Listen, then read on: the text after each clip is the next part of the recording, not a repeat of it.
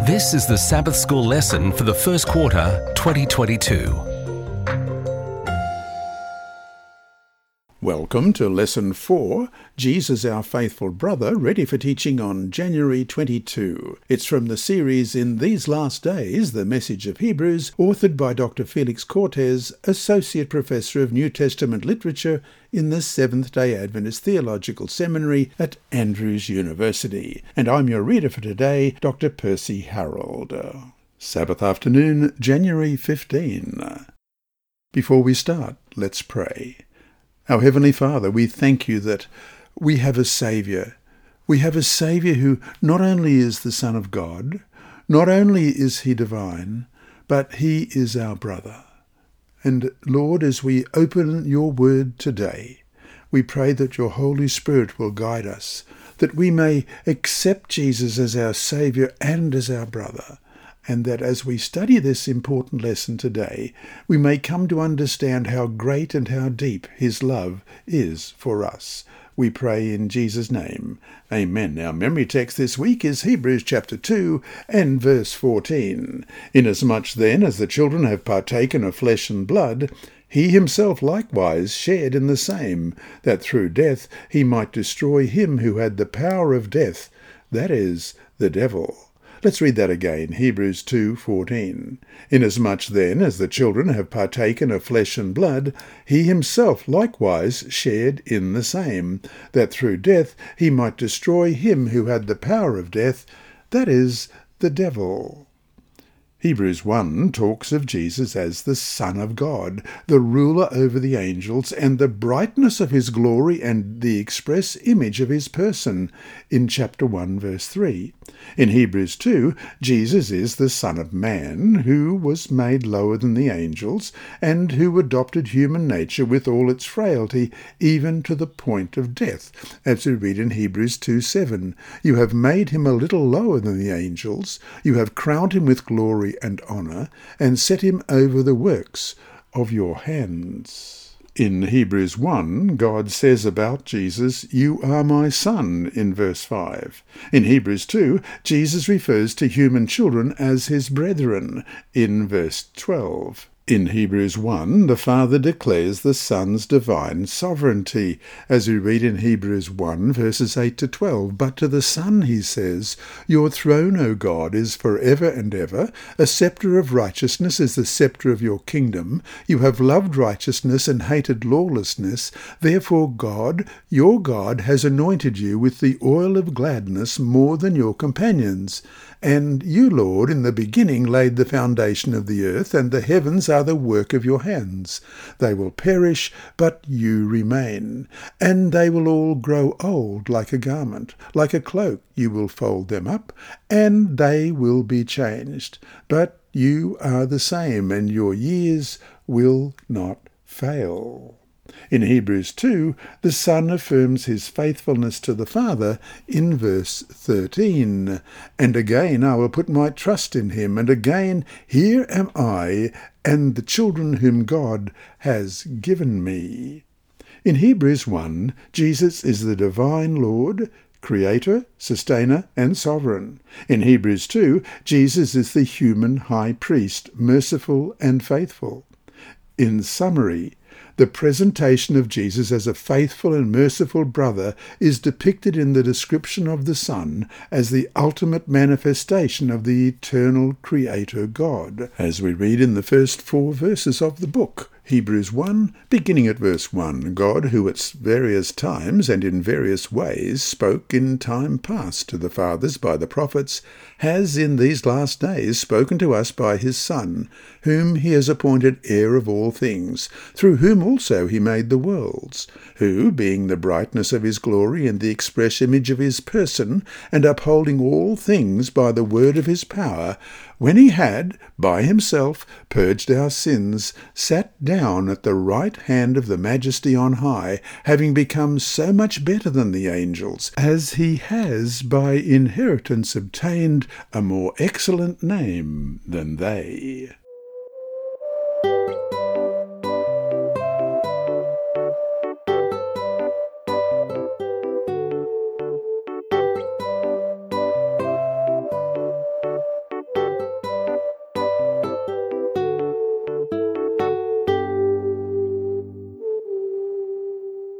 Sunday, January 15, the brother as a redeemer. Read Leviticus chapter 25, verses 25 to 27 and verses 47 to 49. Who could redeem a person who had lost his property or his liberty because of poverty? Leviticus 25, beginning at verse 25. If one of your brethren becomes poor and has sold some of his possession, and if his redeeming relative comes to redeem it, then he may redeem what his brother sold. Or, if the man has no one to redeem it, but he himself becomes able to redeem it, then let him count the years since its sale, and restore the remainder to the man to whom he sold it, that he may return it to his possession. And in the same chapter, Leviticus 25, beginning at verse 47, Now if a sojourner or stranger close to you becomes rich, and one of your brethren who dwells by him becomes poor, and sells himself to the stranger or sojourner close to you, or to a member of the stranger's family, after he is sold, he may be redeemed again. One of his brothers may redeem him, or his uncle's son may redeem him, or anyone who is near of kin to him in his family may redeem him, or, if he is able, he may redeem himself. The law of Moses stipulated that when a person was so poor that he had to sell his property or even himself in order to survive, he would receive that property or his liberty back after 50 years on the Jubilee year. The Jubilee year was a grand Sabbath year in which debts were forgiven, properties were reclaimed, and liberty was proclaimed to the captives. 50 years was a long time to wait, however. That's why the law of Moses also stipulated that the nearest relative could pay the part that was still owed, and thus ransom his relative much sooner. The nearest relative also was the one who guaranteed that justice was done in the case of murder.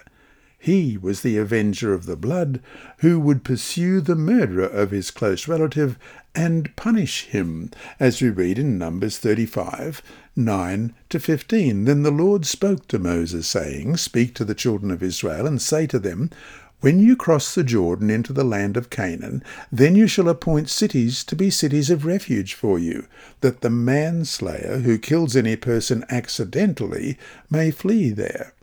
They shall be cities of refuge for you from the avenger, that the manslayer may not die until he stands before the congregation in judgment. And of the cities which you give, you shall have 6 cities of refuge.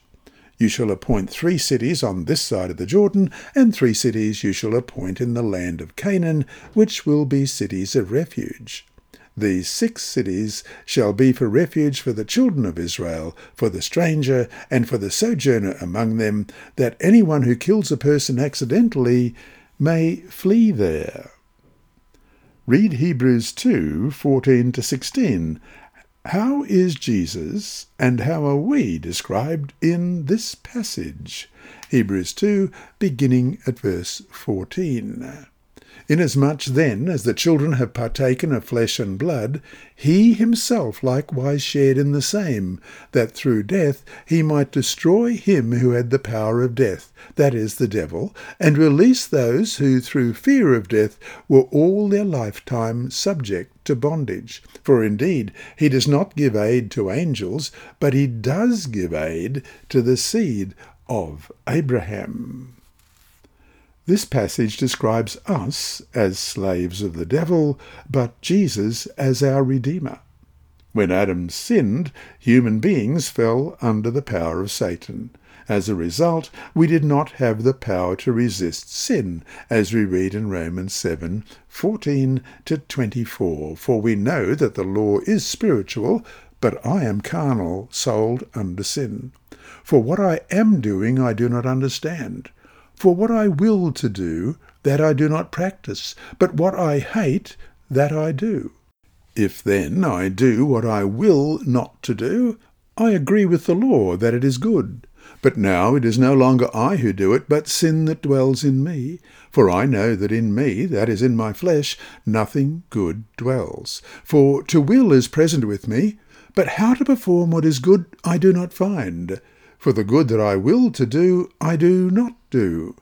But the evil I will not to do, that I practice. Now, if I do what I will not to do, it is no longer I who do it, but sin that dwells in me. I find then a law, that evil is present with me, the one who wills to do good, for I delight in the law of God according to the inward man. But I see another law in my members, warring against the law of my mind, and bringing me into captivity to the law of sin which is in my members. O wretched man that I am, who will deliver me from this body of death? Worse, there was a death penalty that our transgression required, which we could not pay, as we read in Romans 6:23. For the wages of sin is death, but the gift of God is eternal life through Jesus Christ our Lord. Thus our situation was apparently hopeless. Jesus, however, adopted our human nature and became flesh and blood like us. He became our nearest relative and redeemed us. He was not ashamed to call us brothers, as we read in Hebrews 2:11 in the English Standard Version. Paradoxically, by taking our nature and redeeming us, Jesus revealed his divine nature as well. In the Old Testament, the true Redeemer of Israel, their closest relative, is Yahweh, as we read in Psalm 19:14. Let the words of my mouth and the meditation of my heart be acceptable in your sight, O Lord, my strength and my Redeemer. And Isaiah 41:14, Fear not, you worm Jacob, you men of Israel. I will help you, says the Lord, and your Redeemer, the Holy One of Israel. And Isaiah 43:14, Thus says the Lord your Redeemer, the Holy One of Israel, For your sake I will send to Babylon and bring them all down as fugitives, the Chaldeans who rejoice in their ships. And Isaiah 44:12, I have blotted out like a thick cloud your transgressions, and like a cloud your sins. Return to me, for I have redeemed you.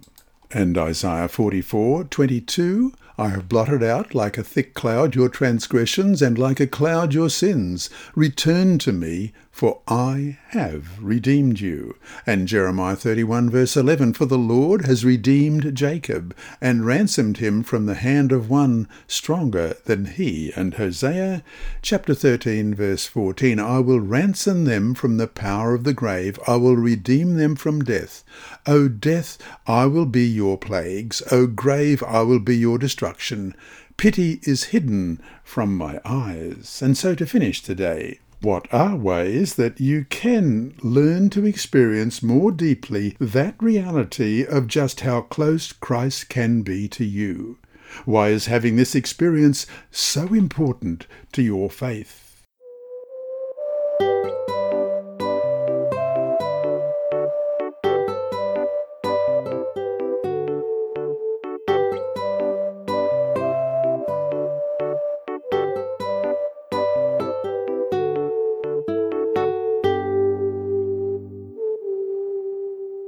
Monday, January 17. Not ashamed to call them brothers. Hebrews says that Jesus was not ashamed to call us his brethren, as we read in Hebrews 2:11, For both he who sanctifies and those who are being sanctified are all of one, for which reason he is not ashamed to call them brethren. Despite being one with God, Jesus embraces us as part of his family. This solidarity contrasts with the public shaming that the readers of Hebrews suffered in their communities, as we read in Hebrews 10:33, partly while you were made a spectacle both by reproaches and tribulations, and partly while you became companions of those who were so treated. Read Hebrews 11:24-26. In what way do Moses' decisions exemplify what Jesus did for us? Hebrews 11, beginning at verse 24. By faith Moses, when he became of age, refused to be called the son of Pharaoh's daughter, choosing rather to suffer affliction with the people of God than to enjoy the passing pleasures of sin, esteeming the reproach of Christ greater riches than the treasures in Egypt, for he looked to the reward. Have you imagined what it meant for Moses to be called the son of Pharaoh's daughter? He was a powerful figure in the most powerful empire at the time. He received the highest civil and military training and became a remarkable character. Stephen says that Moses was mighty in words and in deeds in Acts 7:22. Ellen G. White also says that he was a favourite with the armies of Egypt, and that Pharaoh determined to make his adopted grandson his successor on the throne in Patriarchs and Prophets, page 245. Yet Moses abandoned all this privilege when he chose to identify himself with the Israelites, a slave nation without education and power. Read Matthew 10:32 and 33, 2 Timothy 1:8 and 12, and Hebrews 13:12-15. What does God ask from us? First of all, Matthew 10, verse 32 and 33. Therefore, whoever confesses me before men, him I will also confess before my Father who is in heaven. But whoever denies me before men, him I will also deny before my Father who is in heaven. And 1 Timothy chapter 1, verse 8, therefore do not be ashamed of the testimony of our Lord, nor of me his prisoner, but share with me in the sufferings for the gospel according to the power of God.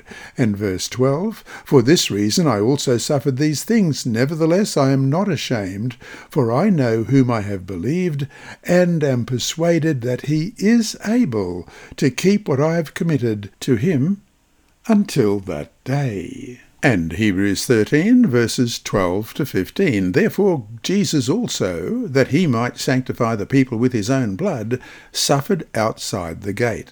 Therefore let us go forth to him outside the camp, bearing his reproach. For here we have no continuing city, for we seek the one to come. Therefore by him let us continually offer the sacrifice of praise to God, that is, the fruit of our lips, giving thanks to his name. This was part of the problem for the readers of Hebrews. After suffering persecution and rejection, many of them began to feel ashamed of Jesus. By their actions, some were in danger of putting Jesus to an open shame instead of honouring him, as it says in Hebrews 6, verse 6, if they fell away, to renew them again to repentance, since they crucify again for themselves the Son of God, and put him to an open shame. Thus, Paul constantly calls the readers to hold fast the confession of their faith, as we read in Hebrews 4:14. Seeing then that we have a great high priest who has passed through the heavens, Jesus, the Son of God, let us hold fast our confession. And Hebrews 10:23, let us hold fast the confession of our hope without wavering, for he who promised is faithful. God wants us to recognize Jesus as our God and our brother. As our Redeemer, Jesus has paid our debt. As our brother, Jesus has shown us the way that we should live in order that we will, as it says in Romans 8:29, be conformed to the image of the Son, so that he might be the firstborn among many brethren. And so to finish today, think for a moment about the decision that Jesus had to make in order to embrace us as siblings. Why was what Jesus did so much more condescending for himself than what Moses did? And what does this teach us about God's love for us?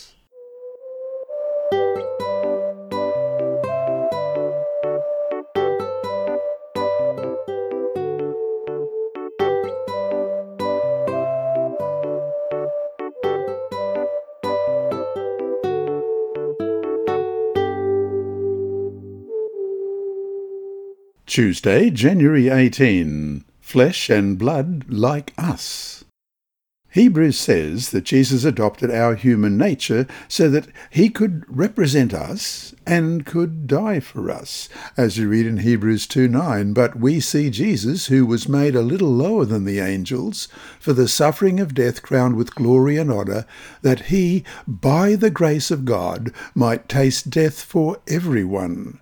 And Hebrews 2, verses 14 to 16. Inasmuch then as the children have partaken of flesh and blood, he himself likewise shared in the same, that through death he might destroy him who had the power of death, that is, the devil, and release those who through fear of death were all their lifetime subject to bondage. For indeed he does not give aid to angels, but he does give aid to the seed of Abraham. And Hebrews 10, verses 5 to 10. Therefore, when he came into the world, he said, Sacrifice and offering you did not desire, but a body you have prepared for me. In burnt offerings and sacrifices for sin you had no pleasure. Then I said, Behold, I have come. In the volume of the book it is written of me, to do your will, O God. Previously saying, Sacrifice and offering, burnt offerings and offerings for sin you did not desire, nor had pleasure in them, which are offered according to the law. Then he said, Behold, I have come to do your will, O God, to take away the first, that he may establish the second. By that will we have been sanctified through the offering of the body of Jesus Christ once for all. Here is the foundation of the plan of salvation and our only hope for eternal life. Read Matthew 16:17, Galatians 1:16, 1 Corinthians 15:50 and Ephesians 6:12. To what deficiencies of human nature do these passages relate the expression flesh and blood? First of all, Matthew 16 and verse 17. Jesus answered and said to him, Blessed are you, Simon Bar-Jonah, for flesh and blood has not revealed this to you, but my Father who is in heaven. And Galatians 1:16, To reveal his Son in me, that I might preach him among the Gentiles, I do not immediately confer with flesh and blood. And 1 Corinthians 15 and verse 50. Now this I say, brethren, that flesh and blood cannot inherit the kingdom of God, nor does corruption inherit incorruption. And Ephesians 6:12, For we do not wrestle against flesh and blood, but against principalities, against powers, against the rulers of the darkness of this age, against spiritual hosts of wickedness in the heavenly places. The expression flesh and blood emphasizes the frailty of the human condition, its weakness in Ephesians 6:12, lack of understanding in Matthew 16:17 and Galatians 1:16, and subjection to death in 1 Corinthians 15:50, all of which we've just read. Hebrews says that Jesus was made like his brothers in all things in Hebrews 2:17, and he came and preached peace to you who were afar off and to those who were near. This expression means that Jesus became fully human. Jesus did not simply look like or seem to be human. He truly was human, truly one of us. Hebrews also says, however, that Jesus was different from us regarding sin. First, Jesus did not commit sin, as we read in Hebrews 4:15, for we do not have a high priest who cannot sympathize with our weaknesses, but was in all points tempted as we are, yet without sin. Secondly, Jesus had a human nature that was wholly innocent, unstained, separated from sinners, as we read in Hebrews 7:26. We all have sinned, and we all have evil tendencies. Our bondage to sin begins deep inside our very own nature. We are carnal, sold under sin, as we read in Romans 7, verse 14. But in Romans 7:15-20 we read, For what I am doing I do not understand, for what I will to do that I do not practice, but what I hate that I do. If then I do what I will not to do, I agree with the law that it is good. But now it is no longer I who do it, but sin that dwells in me. For I know that in me, that is in my flesh, nothing good dwells. For to will is present with me, but how to perform what is good I do not find. For the good that I will to do, I do not do, but the evil I will not to do, that I practice. Now, if I do what I will not to do, it is no longer I who do it, but sin that dwells in me. Pride and other sinful motivations often taint even our good actions. Jesus' nature, however, was not marred by sin. It had to be this way. If Jesus had been carnal, sold under sin like us, he also would have needed a saviour. Instead, Jesus came as a saviour and offered himself as a sacrifice without blemish to God for us, as we read in Hebrews 7:26-28. For such a high priest was fitting for us, who is holy, harmless, undefiled, separate from sinners, and has become higher than the heavens, who does not need daily, as those high priests, to offer up sacrifices, first for his own sins and then for the people's, for this he did once for all when he offered up himself. For the law appoints as high priests men who have weaknesses, but the word of the oath, which came after the law, appoints the Son, who has been perfected forever. And Hebrews 9:14. How much more shall the blood of Christ, who through the eternal Spirit offered himself without spot to God, cleanse your conscience from dead works to serve the living God? Then Jesus destroyed the power of the devil by dying as the sinless offering for our sins, thus making possible our forgiveness and reconciliation with God, as we read in Hebrews 2, verses 14-17. Inasmuch then as the children have partaken of flesh and blood, he himself likewise shared in the same, that through death he might destroy him who had the power of death, that is, the devil, and release those who through fear of death were all their lifetime subject to bondage. For indeed he does not give aid to angels, but he does give aid to the seed of Abraham. Therefore in all things he had to be made like his brethren, that he might be a merciful and faithful high priest in things pertaining to God, to make propitiation for the sins of the people. Jesus also broke the power of sin by giving us the power to live a righteous life through his fulfillment of the new covenant promises to write the law in our hearts, as we read in Hebrews 8:10. For this is the covenant that I will make with the house of Israel after those days, says the Lord. I will put my laws in their mind and write them on their hearts, and I will be their God, and they shall be my people. Thus, Jesus has defeated the enemy and effectively liberated us so that we can now serve the living God, as we read in Hebrews 9:14. How much more shall the blood of Christ, who through the eternal Spirit offered himself without spot to God, cleanse your conscience from dead works to serve the living God? Satan's final destruction, meanwhile, will come as the final judgment, as we read in Revelation 14, verses 1-3 and verse 10. Then I saw an angel coming down from heaven, having the key to the bottomless pit and a great chain in his hand. He laid hold of the dragon, that serpent of old, which is the devil and Satan, and bound him for 1,000 years. And he cast him into the bottomless pit, and shut him up, and set a seal on him, so that he should deceive the nations no more, till the 1,000 years were finished. But after these things he must be released for a little while. And verse 10, the devil who deceived them was cast into the lake of fire and brimstone, where the beast and the false prophet are, and they will be tormented day and night, for ever and ever. And so to finish today, since we have the promise of victory through Jesus, why do so many of us still struggle with sin? What are we doing wrong? And more important, how can we start living up to the high calling we have in Christ?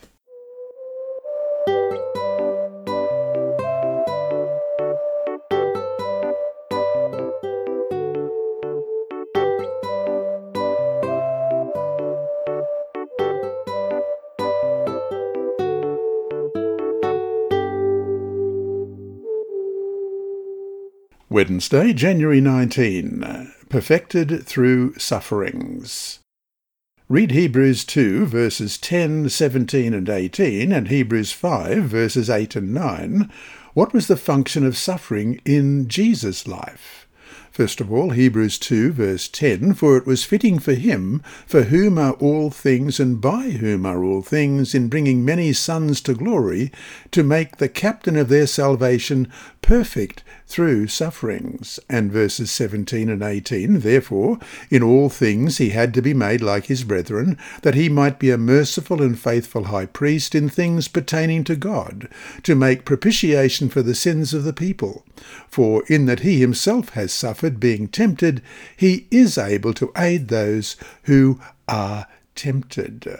And Hebrews 5 verses 8 and 9, "Though he was a son, yet he learned obedience by the things which he suffered, and having been perfected, he became the author of eternal salvation to all who obey him." The apostle says that God made Jesus perfect through sufferings.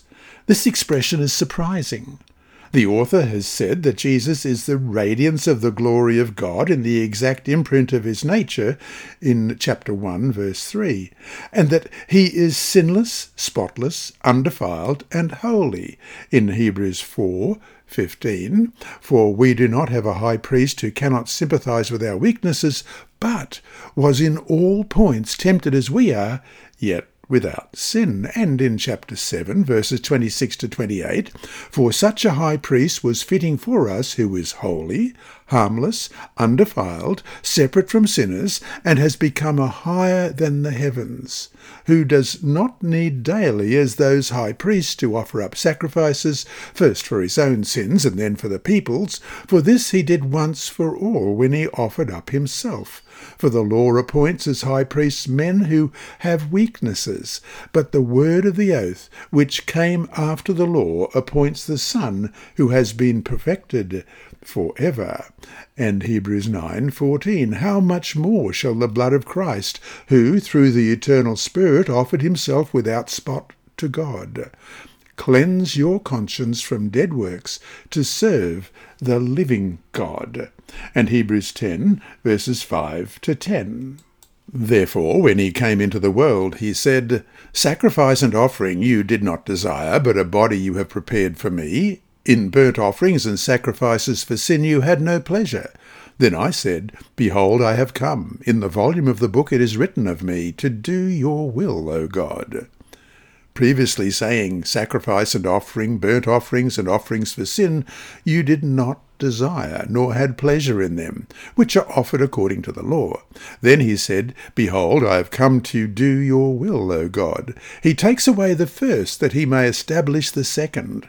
By that will we have been sanctified through the offering of the body of Jesus Christ once for all. Jesus did not have to overcome any kind of moral or ethical imperfection. He was perfect both morally and ethically. Hebrews does say, however, that Jesus underwent a process of perfecting. That provided him with the means to save us. Jesus was perfected in the sense that he was equipped to be our Saviour. 1. Jesus was perfected through sufferings in order to become the captain of our salvation, as we've just read in Hebrews 2:10. Jesus had to die on the cross as a sacrifice so that the Father could have the legal means to save us. Jesus was the perfect sacrificial offering, the only one. As God, Jesus could judge us, but because of his sacrifice, Jesus also can save us. 2. Jesus learned obedience through sufferings, as we read in Hebrews 5:10. Obedience was necessary for two things. First, obedience made his sacrifice acceptable, as we've just read in Hebrews 9:14 and Hebrews 10:5-10. Second, his sufferings enabled him to become our example, as we read in Hebrews 5:9. Jesus learned obedience because he never experienced it before. As God, whom would he have to obey? As the eternal Son and one with God, he was obeyed as the ruler of the universe. Therefore, Jesus did not progress from disobedience to obedience, but from sovereignty and dominion to submission and obedience. The exalted Son of God became the obedient Son of Man. 3. Suffering temptation and being victorious enabled Jesus to be a merciful and faithful high priest, as we read in Hebrews 2:17 and 18. Sufferings did not make Jesus more merciful.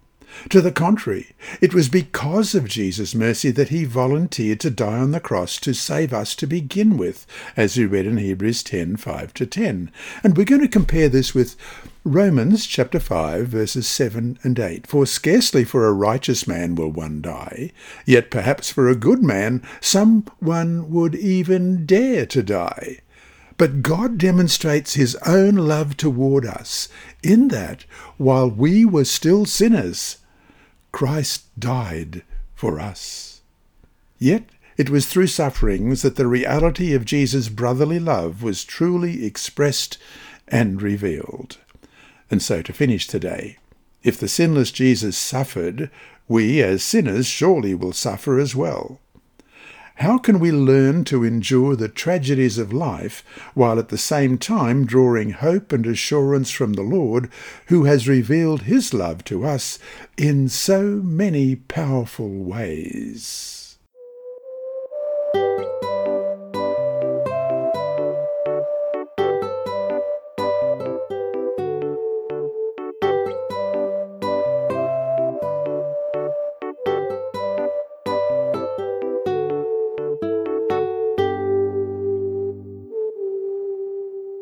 Thursday, January 20, the brother as a model.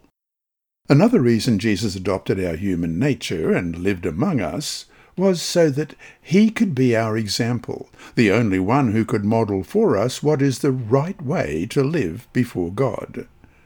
Read Hebrews 12, verses 1-4. According to the Apostle, how should we run the race of the Christian life? Hebrews 12, beginning at verse 1, Therefore we also, since we are surrounded by so great a cloud of witnesses, let us lay aside every weight and the sin which so easily ensnares us, and let us run with endurance the race that is set before us, looking unto Jesus, the author and the finisher of our faith, who, for the joy that was set before him, endured the cross, despising the shame, and has sat down at the right hand of the throne of God. For consider him who endured such hostility from sinners against himself, lest you become weary and discouraged in your souls. You have not yet resisted to bloodshed, striving against sin. In this passage, Jesus is the culmination of a long list of characters whom the Apostle provides as exemplars of faith. This passage calls Jesus the founder and perfecter of our faith. The Greek word archegos, founder, also can be translated pioneer.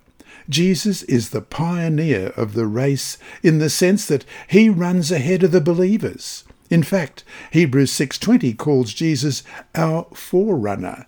Let's read that. Hebrews 6:20, where the forerunner has entered for us, even Jesus, having become high priest forever, according to the order of Melchizedek. The word perfecter gives the idea that Jesus had displayed faith in God in the purest form possible. This passage teaches both that Jesus is the first one to have run our race with success, and that he is the one who perfected the art of what living by faith is all about. Hebrews 2:13 reads, And again I will put my trust in him, and again here am I and the children whom God has given me.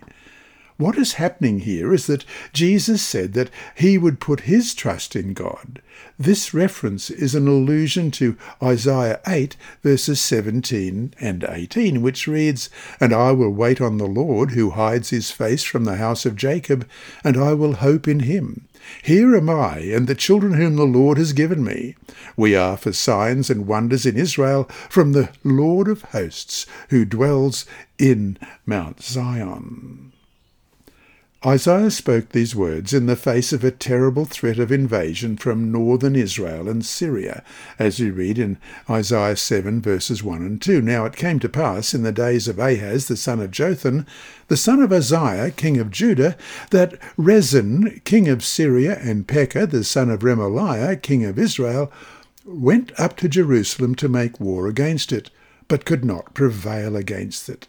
And it was told to the house of David, saying, Syria's forces are deployed in Ephraim. So his heart and the heart of his people were moved as the trees of the woods were moved with the wind. His faith contrasted the lack of faith of Ahaz, the king that we read about in 2 Kings 16, verses 5 to 18. Then Rezin, king of Syria, and Pekah, the son of Remaliah, king of Israel, came up to Jerusalem to make war, and they besieged Ahaz, but could not overcome him.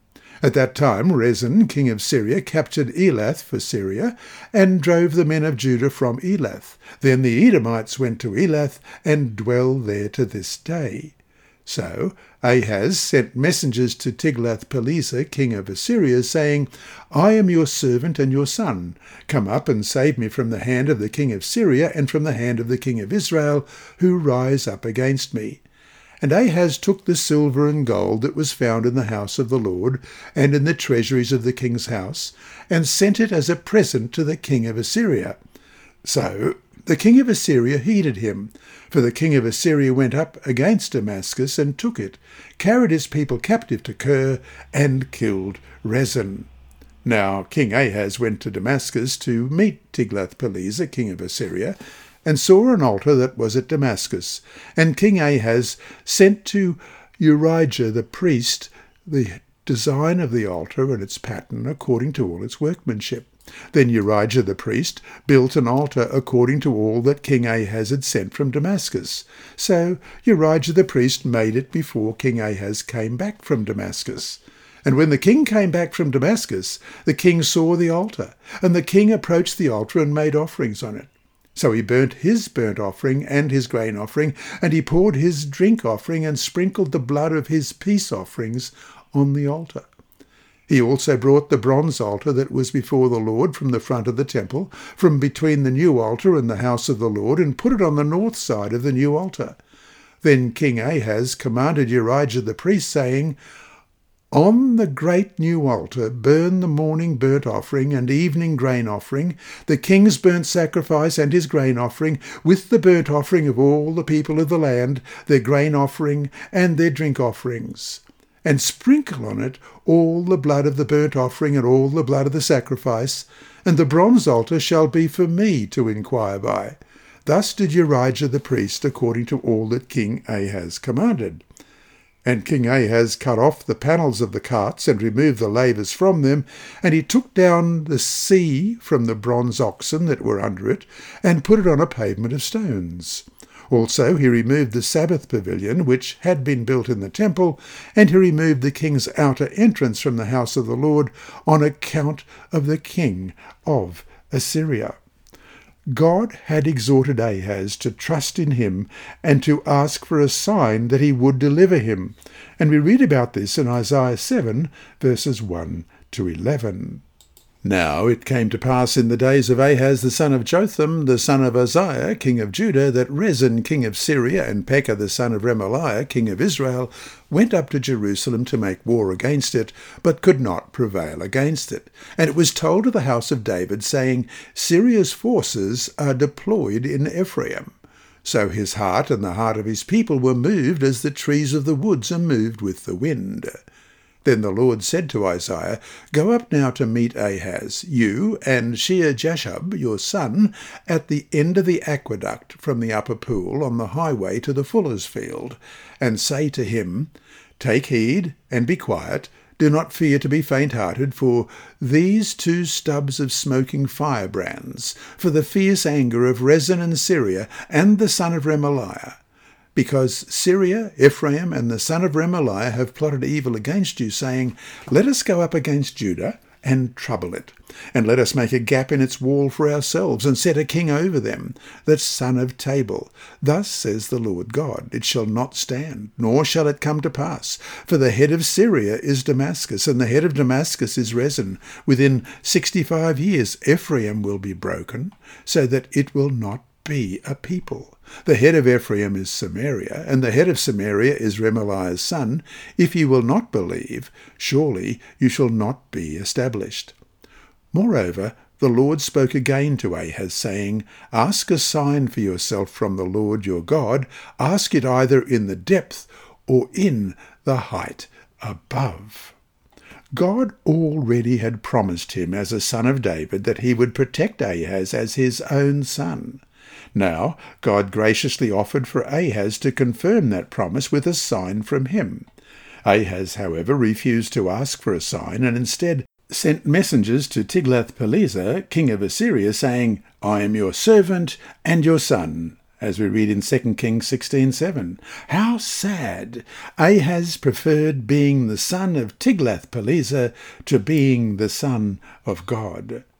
Jesus, however, put his trust in God and in his promise that he would put his enemies under his feet, as we read in Hebrews 1:13, "But to which of the angels has he ever said, 'Sit at my right hand till I make your enemies your footstool'?"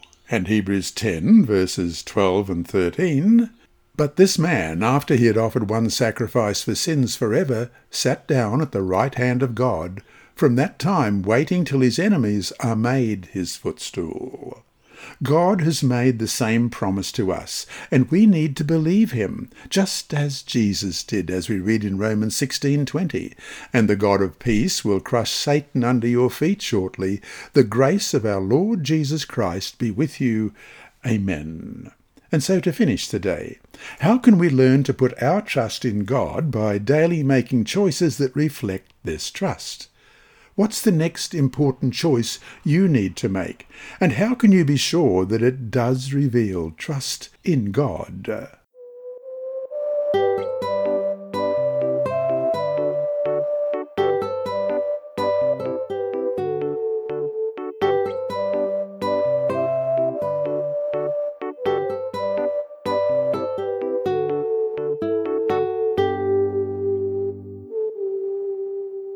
Friday, January 21.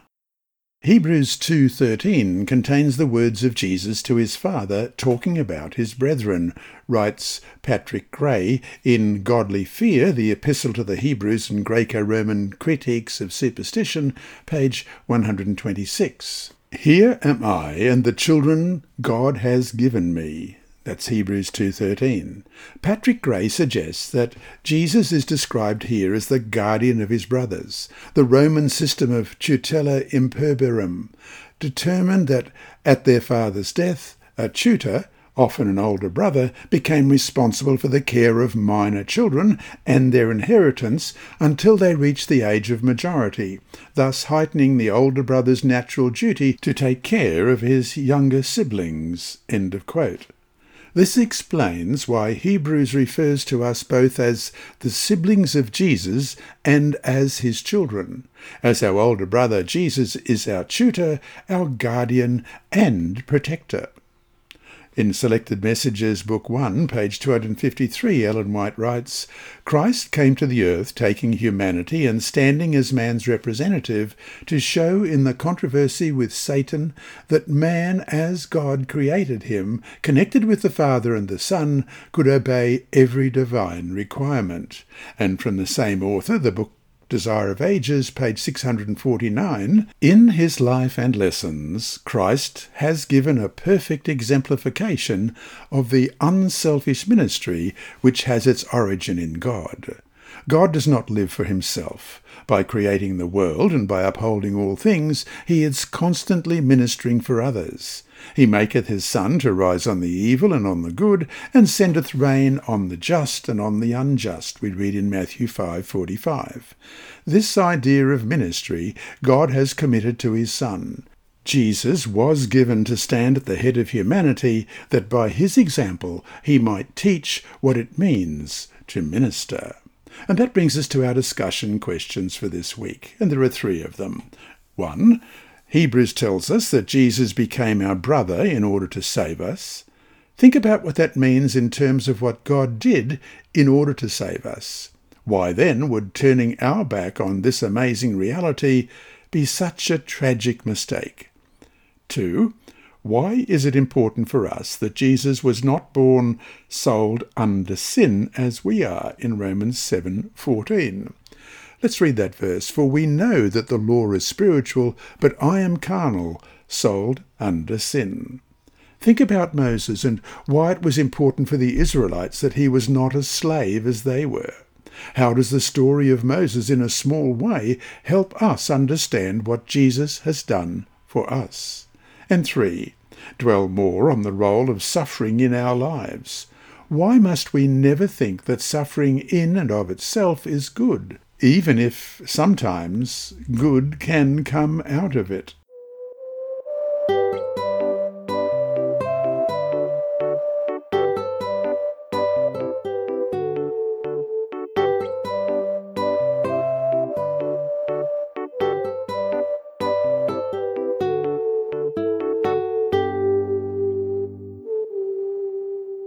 Inside Story.